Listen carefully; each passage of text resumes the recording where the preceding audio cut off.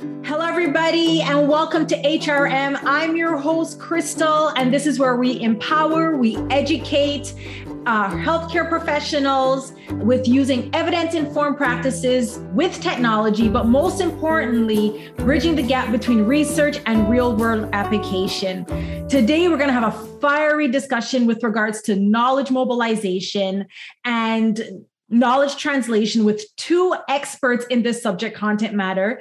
We have Dr. Shikufa from University of Ottawa. Hello. Hi. Just a little bit about her. She is a postdoctoral fellow, a research fellow, and a postdoctoral student. And her focus is on health equity with our marginalized community members, in particular, our refugee community, our women and our children. And what she's looking for is to increase equity for accessing healthcare. And then we have our PhD candidate, Miss Liquaa from University of Ottawa. Hello. And her area of expertise is helping our marginalized community members, especially in our mental health sector. And she is focusing on improving access to healthcare services, improving practices, and improving patient care outcomes to our mental health community members and our marginalized community members. So welcome to both of you. I am so excited that you're able to do this podcast today with me. And I just want to say thank you. So welcome to you both. Thank you, Crystal. That was amazing. And we are so happy to be here, and it's such great honor. Oh, it's an honor as well. Before doing this podcast today, we've had some discussion with regards to knowledge mobilization and knowledge translation. And then this, was birthed out of it. And I'm really excited to have this conversation. So I'm going to pose a couple questions to you, and I'm really excited to hear your feedback. I know our community, nursing community, our healthcare community, is also excited to hear what you have to say in this subject content matter. So the first question I'm going to ask, and Liquaa, I'm going to ask you first because this was out of the conversation we had, and I learned a lot from you with regards to understanding knowledge. So would you take some time just to, explain what is knowledge and who decides what knowledge is? And Shikufa, please jump in. Sure. Thank you, Crystal. Thank you for inviting us to this exciting episode. And thank you for the introduction. Such a pleasure to be here. Yes. So when you've told me that you're going to do this podcast on knowledge translation, I thought, you know what, I want to talk to Crystal just to make sure, what I am going to be talking about is, fits her vision. Because usually when we talk about knowledge translation, there are two parts to it. So there is the knowledge part, that knowledge creation, and there is the translation part. When I started my master's back in 2013, that's exactly what I wanted to do. There was a gap in my practice in relation to weight management in people who have psychotic disorders. And, I wanted to look at this knowledge that needs to be translated into practice, because as a nurse, I was struggling with this, and we didn't have any guidelines. We didn't have any protocols as to how to support our patients. So when I started grad school, I started to look for that knowledge. And the first thing I did, I was using the KTA model. So you look at the literature, systematic reviews, you look at guidelines, national, international guidelines. You try to, that knowledge piece, put it together first, that knowledge piece. But going through the process, I found that, okay, this is the knowledge. So for weight management, it was diet, exercise, and education. But being a mental health nurse, I noticed that, this cannot be the answer. There's something missing. Yeah. What about, and then it just fell apart. My whole plan fell apart because that knowledge was, yes, it said that it was, effective and, the best non-pharmacological approaches to weight management, diet, exercise, and education, but something was truly missing. I even had the okay to just go ahead and translate into, this knowledge into action. But I thought, no, who decides what knowledge is and who knows what needs to be decided, right? Yes. So yeah, that's the biggest part when it comes to knowledge. Yeah, who knows what needs to be decided and who knows what knowledge is. Yes. So, yeah. I would like to jump in here and build on what Liquaa said. This is actually was so interesting, as we had pretty much a similar experience with translation, the knowledge we wanted to translate at that point. So I started with the whole my PhD with that scenario in my mind, that there's something missing in the practice and I have to translate. I mean, per se, for my expertise was that at that point was pain management research for infants and toddler. So I've been going around in different conferences, networks, and everyone was telling us that it takes 17 years for evidence and knowledge to actually be translated into practice. Wow. And if you want to see that in the practice. And that was such a striking point in my life. It was like, if it takes 17 years, this is something I need to be focused on. This is something I need to be doing for my PhD. Then, I spent whole my PhD on that. And I said, okay, we know, for example, for my studies was that we know that breastfeeding a little bit of sugar water and holding your baby securely upright reduce the baby's pain during any needle-related procedure. So I was like, okay, this is the knowledge. We know that it has been established and it's in all the clinical guideline. Everywhere in the hospital you go, you see that all over the places. And but still in the practice, when it comes to the needle procedure, we don't see anybody use that. We don't see nurses advocate for that. We don't see much informant parents or informant nurses to just take that time to actually use this evidence.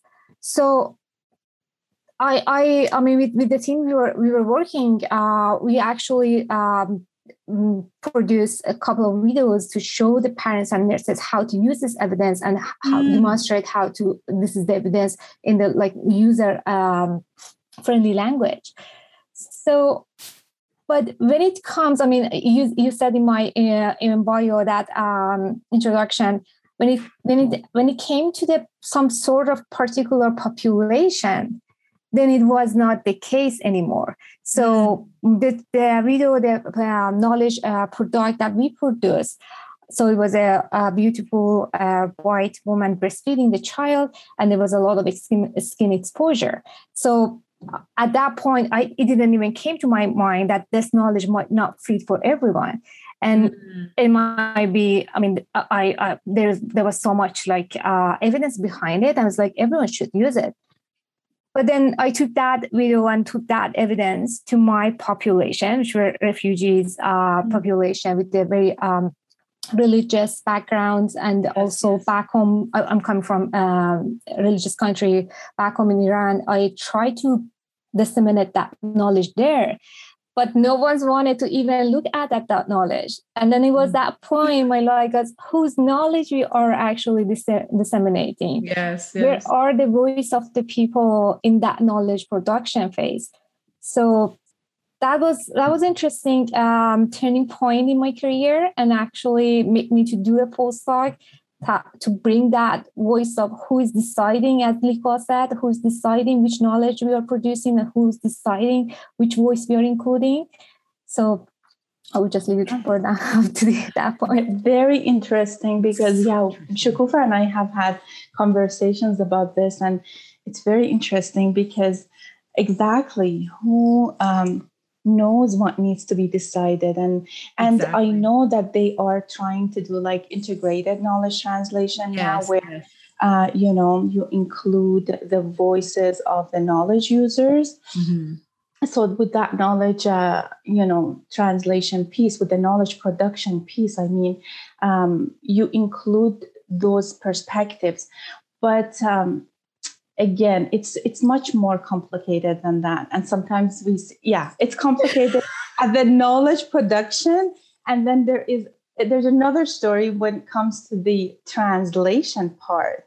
What gets translated is, then is it then the evidence that gets translated, and that evidence is for is it for more quality of care for patients? Is it to help nurses do a better job? Is it serving the system, or is it serving the care recipients? So that part is very political when it comes to the knowledge translation, but the knowledge production piece is also very, very complicated. Yeah, I think, Shagufta, you hit that nail on the head, because when you were saying that you did this video production with this beautiful white woman with skin exposure nursing, right off the bat, I said, well, that eliminates a significant amount of the community that we're serving, because, they're coming of different belief systems and walk of life. And what you're showing doesn't resonate with them. I love that there's that technology piece, and you created this beautiful video. But that, comes to the next question and the next thought, right? To what framework is guiding this knowledge translation or knowledge mobilization piece? And, both of you have educated me quite significantly with regards to this, post-positive framework. Not to be intimidated out there to my listeners. I think this is a great teaching moment for all of us, because I learned a lot. And maybe, I know, Liquaa, I think that's what you were kind of, gearing in towards. And, Shagufta and Lee, I would love to hear your thoughts on that and educate the listener on what that means, this post-positive framework. Mm-hmm. Yeah, definitely.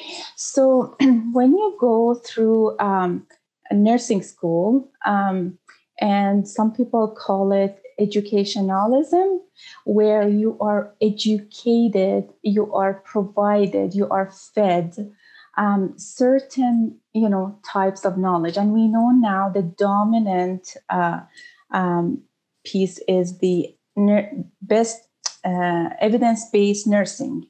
So when we talk about that, you see that there is a lot of, use of biomedical model, the practical part of nursing, where the instrumentalization of nursing, that it's the more medical knowledge you have, the more effective nurse you are. Mm-hmm. So there is a lot of focus on that. And with that comes, when we talk about this post-positivist paradigm, we are talking about a reductionist paradigm to knowledge, where you have a hypothesis, and then, then through that hypothesis, you try to look at the cause and effect, association. And so it's a very reductionist approach. And that's how knowledge is usually produced. I mean, even when we talk about, the biomedical model of care, we are talking about the disease model, where, again, you are a very reductionist approach to wellness and illness and all of that. So we see that when we go through nursing school, we are taught that the more medical knowledge you have, that the doing part is very important. The evidence-based practice protocols, you're providing best care if you are following those. So some people even, you can call it colonization of your consciousness, where you don't question things and you want to assimilate to the norm. The norm, the system wants to assimilate you and wants you to believe that this is the best, this is the best practice, this is the best knowledge. And so when you graduate and when you enter the system, you are ready to function. And we know that nursing is more than that. Yes, it is. Yes, it's more than just doing and following, protocols and guidelines and what's called best evidence. And with that, even, there are repercussions to that, because if you stop using your intuitions and your clinical judgment, and you just follow the guidelines, you start to depersonalize patients. You see them as objects. You don't hear them. You don't listen to their values and needs. You start to filter those things, because you're providing them with the best possible care. So even if they tell So we just, again, we lose that reflexivity, and we just need that back. We really need to be, reflect on our biases, on our values, on our educational system, on so many things. But I'm just going to give some space to Shukufah to reflect on that. No problem. I mean, Liquaa, you explained that such beautiful way. There's no way I can add more to that. I mean, I like it that you said it's the best possible way we are offering to them, but without looking into that, whose best is that? If the people exactly who's best? Yeah. If the people, I mean, I remember I was a reviewer. I've been asked to review a paper, which was a huge paper in the field I was working. Everyone on the team were mainstream people, and they were producing the knowledge for mainstream people. And I was like, at this point of my career, I refuse to review this kind of paper. This is flawed. There's something missing. Not even one person in your team, in your research participant, were from the marginalized, were from people who actually voice not included. So that's flawed research knowledge translation. So I went off topic, but in terms not off topic, not off topic at all. I think that's very relevant, and that speaks to the barriers. Yeah, exactly. And then I mean, speaking of post-positivism, I'm coming from a background that the knowledge, I mean, I've been exposed to was only in forms of data. It was only in forms of you have a survey, you have to produce that, you have to check the boxes. If you cannot do that, your knowledge is not reliable knowledge. So we don't know this knowledge is even considered academic knowledge if it doesn't fit into these boxes, if it doesn't check these boxes. So I grew up with that knowledge, not even in the school, the whole society, in the whole family situation back home for me was that you have to check boxes. And then came to Canada in 2015, and again I put myself into similar situation and environment, that because post-positivism was the only way I could resonate with. And I did hold my PhD in the post-positivism paradigm. But as I said, I faced that flaw that there's something missing, and this paradigm is not going to actually answer the question I wanted to answer. I'm actually contributing more to that systematic discrimination with this paradigm. So that was something actually morally was bothering me and distressing me. So that's how I thought, okay, now it's a time. I mean, everyone is it was 2020. And that whole situation with the BLM movement actually helped me also understood a little bit what I wanted to do. So that's why I switched and did more research into critiquing what I'm doing in the research. That's powerful. That is so powerful, Shukufah, that, you went against that status quo and said, you know what, I'm not going to contribute to a system that is just giving itself self-praise and not supporting or helping those that they say they created the system for in the first place. And I find that to be such an interesting thing, because that's something I think all of us as frontline workers talk about, that a system has been created to support those that are marginalized, but those that they created it for can't access it, don't know that it exists, or it's not even useful to them in the first place. So this is why I believe your research, both of you, it is critical in a season where we really do need it. So, on that note, you said so many things that are so fruitful, and, I'm reflecting as both of you are talking. So my question then is, how do we bridge these gaps? What are the barriers? I know that's two different questions, so we'll ask one first. I just have so many. But how do we bridge these gaps? Yes. The process that Shukufa, I just want to go back to the, what Shukufa said and the process that she went through. I went through this process at the very beginning of, my PhD, when I found that knowledge piece, and I wasn't convinced by it. And then I said, you know what, I'm going to go back to the literature and look at qualitative studies that look at patients' perspectives, because if I'm going to make this intervention for them, I better see what they think about it. Yes. I'm just going to go and see what's out there and see what the gaps are, and then we go from there.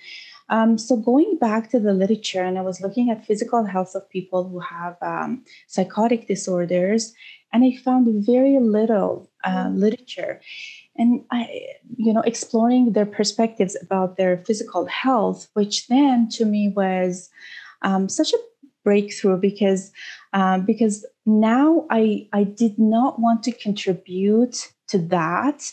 I mean, I didn't want to do another qualitative study to say, there is a gap here. I'm going to do a qualitative study, go and look at patients' perspectives, and then I'm addressing the gap that is in the literature. I started to question why this gap is there. Why? The World Health Organization is saying since 2005 that physical health of people with psychotic disorders is is a need that needs urgent action. And we have all these, interventions and,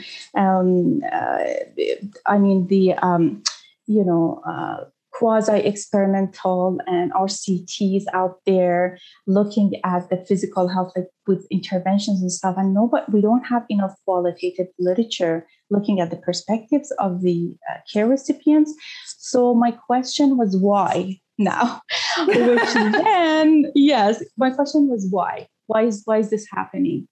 And it was a very difficult journey, Crystal, because because now I had to look at the psychiatric system and the practices and look at the history of psychiatry. And the more I looked, the more confused I got. And I was also looking for a methodology to help me bring their voices forward. But what do I do? Anyways, just going back to this knowledge translation piece, things can be much more complicated than what we think. Right? That knowledge creation can be very, very complex, because just like Shakufa said, in psychiatry, it happened to be that, we have people who know better. As experts, as nurses, as researchers, and psychiatrists, they know what's good for these people, right? Because they are deemed non-credible. They don't know what's best for them, so we know what's best for them. In another situation, it can be that, people who are, the mainstream are the ones who are deciding for everyone, because they come with their values and their biases and their perspectives, and they bring that, forward, and they make an intervention, and then you think that this is the best evidence. So again, going back to that reflexive piece, that we need to teach all healthcare providers to reflect. Do not take things for granted. Just because you are told that this is it doesn't mean that we don't need some, direction. As students, we know we have been in this situation, and we sometimes need, we cannot think critically. We have no idea what we are doing at the clinical setting. We need some direction. But when it comes to best evidence practice, taking that for granted and believing that this is the only way and the best way to provide care, then is very problematic, because again, that dehumanizing patients, not de-recognizing them, comes with that, because the evidence or the again, that knowledge translation piece, you have to be very careful. We live in a capitalist world, right? Yes. So what is implemented and what is translated needs to serve the system. It needs to be efficient, effective, and efficiency is very important. And cost, it needs to be cost effective. So it is that is the consideration. So for something to be implemented, it needs to meet these criteria. That cost is very, very important. So when you think like that, when you think about, cost effective and sustainability, to sustain the healthcare system, then who is paying the price? Again, you need to reflect on the type of knowledge that is being translated and who this knowledge is. It serving the care recipients, or is it serving the system itself? Yeah. In the name of serving the care recipients, yes, we are trying to provide, best evidence here, but at the end they come and they check and see, what are the spending, what's the budget. They all talk about, dollars, and we don't see nurses sitting around those tables, which is very, very problematic. We see, politicians and sometimes, physicians. We don't see nurses because nurses think that, well, I need to serve the patients. It's not my job. I'm not political. That's not what I wasn't trained to do this. And it's true. And it is true. We don't have many leadership courses when we are going through our undergrad. I did not take any leadership courses or anything like that. So we don't know how to, what to do with that. And we always leave it to others to, let them decide what they want to do. For me, I want to care for patients, but this is a wrong mentality. It's wrong because it's hurting our practice and it's hurting our patients, because what they are going to decide is to sustain the system, a capitalist system. Yes. So they are not thinking about you or what you want or what you need for your practice. So we want nurses that are, politically active. And we're asking about what we need to do. We need more leadership courses. We need nurses to be more politically active. We need nurses to be more reflexive and reflect on their practices. Yes. Wow.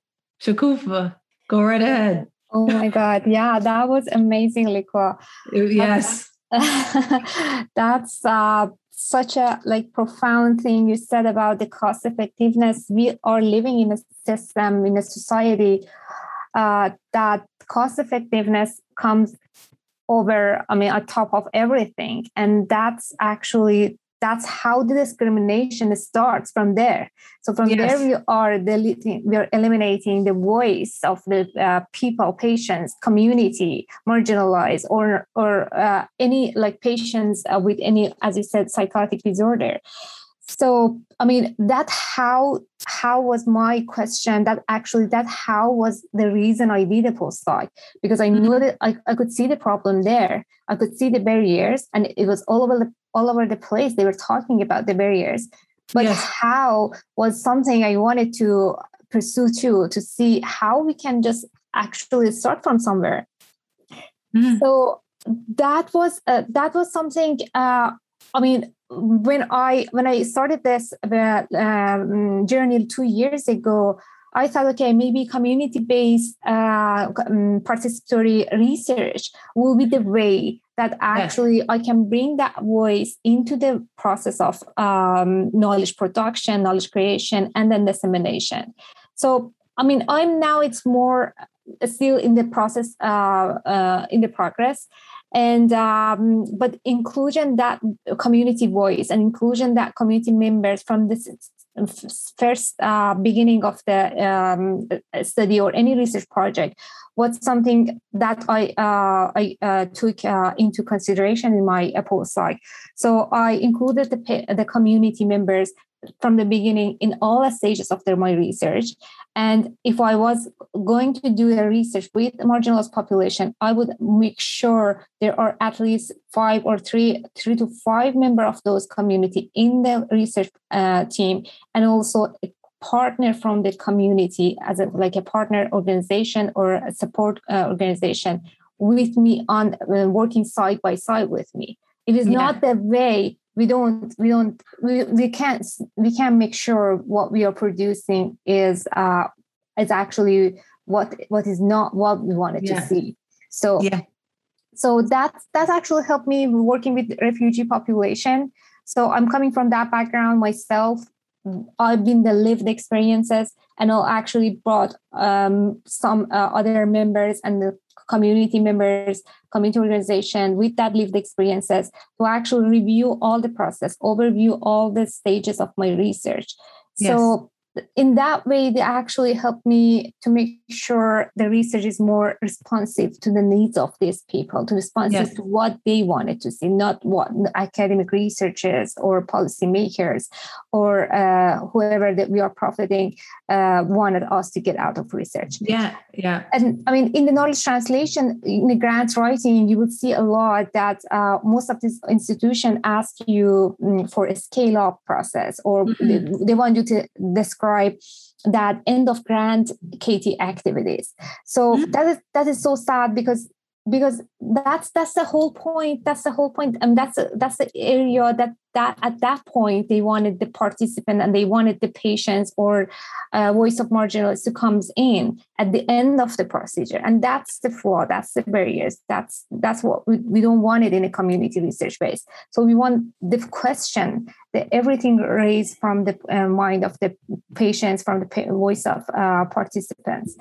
So I think we are, it's still procedures on the progress. We're still working on it, even gradually, but it's going to be better than before. Like we are, words. I mean, I'm really hopeful about that words is going to a better place, I think, since, from the last 2 years before. So, and I can see that people are putting that on the agenda and everywhere. But also there is that question, there's that concern in our mind that yes, all the research now are talking about patient engagement, are talking about marginalized population, but how we can make sure we are not tokenize this population, how we make sure this is not just a demonstrative activism or humanitarian kind of act. It's not something we are doing to just get the grant, to just say, okay, this is the trend, everyone is doing it, I'm going to do that too. To make sure that's not going to happen now is my concern, that if I am including this community, if I am trying to bring the lived experiences, I have to make sure it's going to stay there forever. It's not just for tokenism of my research and then everything will be lost after that. I say you're passionate, so I don't see that happening. And I just want to reiterate, especially to our listeners, because you both said so much that my heart is full, because everything you say is so actual and it's factual. The fact that the barriers is it's political, full stop, right? It's the capitalism, it's the political, it's cost at the cost of the recipient receiving the care. Like, it doesn't get any more profound than that. But here we are in a system that says, hey, we're all about the community.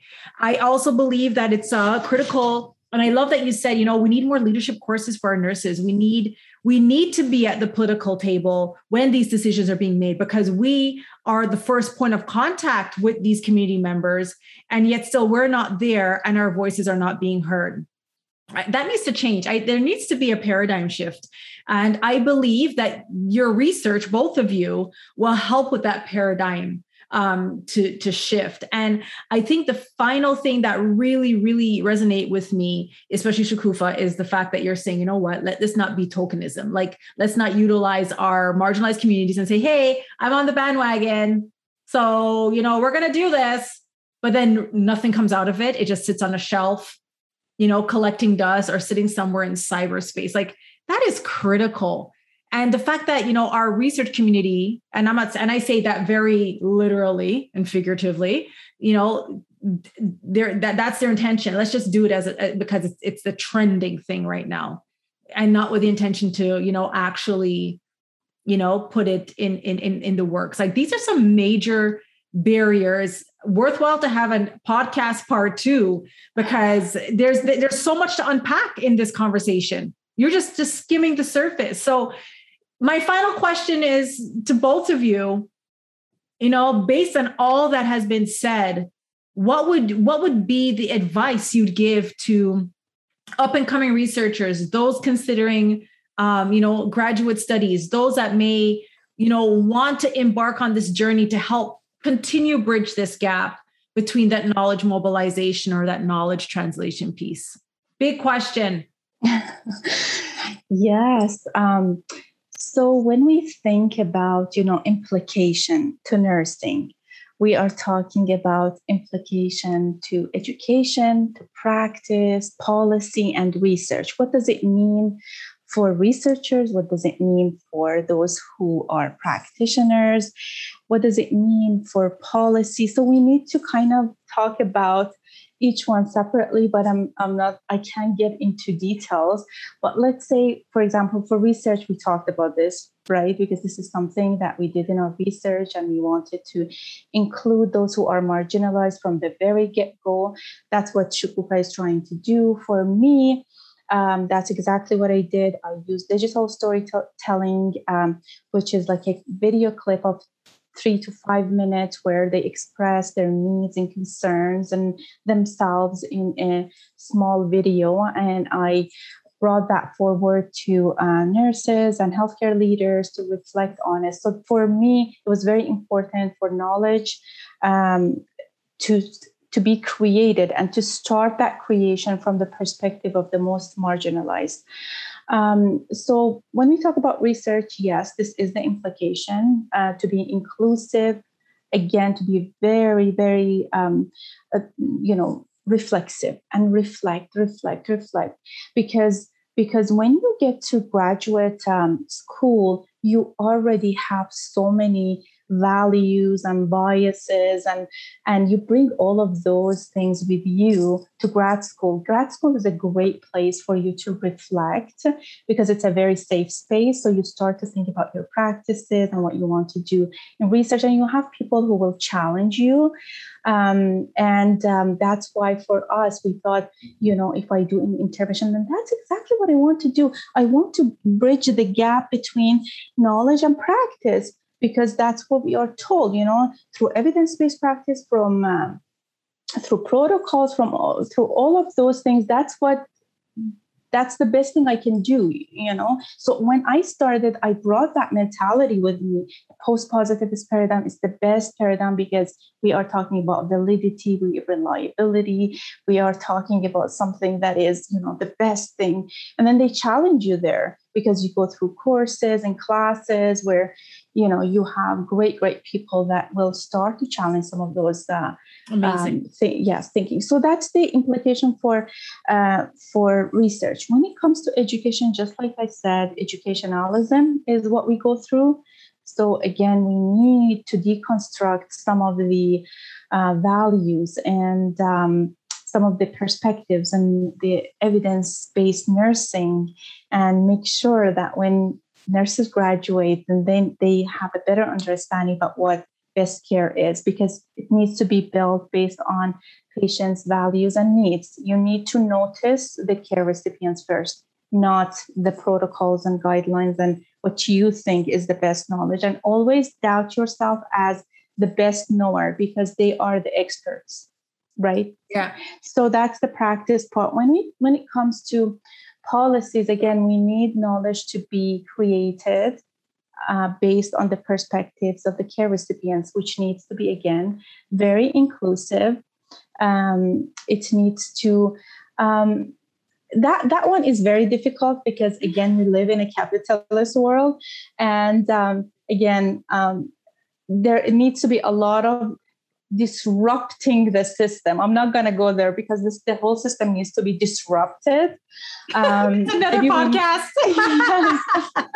Because we can't build on a system that is not built right.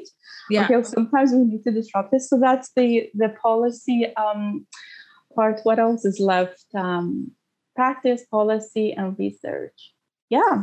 So for nurses to be very, very reflexive, all healthcare providers need to question their values, question their status quo, question everything. And sometimes it's very difficult to do that when you are working in a system that is putting a lot of pressure on you to perform in a certain way. And I know somebody who lost, their job because they questioned. Then you are going against the best practice. So you are terrible, right? You are not doing your best. And then that can be a very unsafe spot. That's why I say we need to start from the peripheral public society, and then you come to the non-governmental organization, universities, organizations like social organizations. Yes. And the very last thing, then you get into the, the institutions. And so you usually, it's better to start from the periphery and then move to the center. So any activities, like if you have, just like what you are doing right now, this is great because, Facebook, social media is a way to start to question some of these things, to disrupt some of the beliefs and values. And then it's not an easy job, but it's doable. So you're starting it. Your research is starting it. What about and by doing this podcast, Crystal, you are also doing something, because even if we can touch one person through what we said today, then we did our job. Yes, we have. That's for sure. Oh, that was amazing, Liquaa. I cannot emphasize enough the importance of being a politically informed health professionals. As most of health professionals, I say we are living, having that very highly regulated profession, and it's not that easy. It's easier always to be said. To be politically informed and to be politically active, but we have to really focus on that in terms of how to get that knowledge, that skills to the health professionals, and starting from the curriculum development or somewhere in the school. For all graduate students who are at the beginning of this journey, I would say maybe your degree or education is the focus in your graduate school. However, that mentoring style, that advisor, that environment you choose to flourish, you choose to cultivate your research in, and the team you decide to work with, actually that determine your happiness and success in your graduate school, and that's determine how to be a critical thinker, to question the knowledge, to question the process and the products. So I think be mindful about that. And you guys, I think you're doing great. Thank you. And thank you so much. This was an amazing conversation. I think we need to do a part 2. There's so much. I think we just literally skimmed the surface. Like there's so much to unpack. What a fruitful discussion, but we gotta go. That being said, if you are a researcher or up and coming researcher and you would love to be interviewed on these podcast series, please reach out to us at info@healthresearchmatters, and that's with an S.com. And that's info@healthresearchmatters.com. And we look forward to hearing from you until our next podcast. So thank you again to Shaghufa and Liquaa for coming, and to our viewers and listeners out there, until we speak again.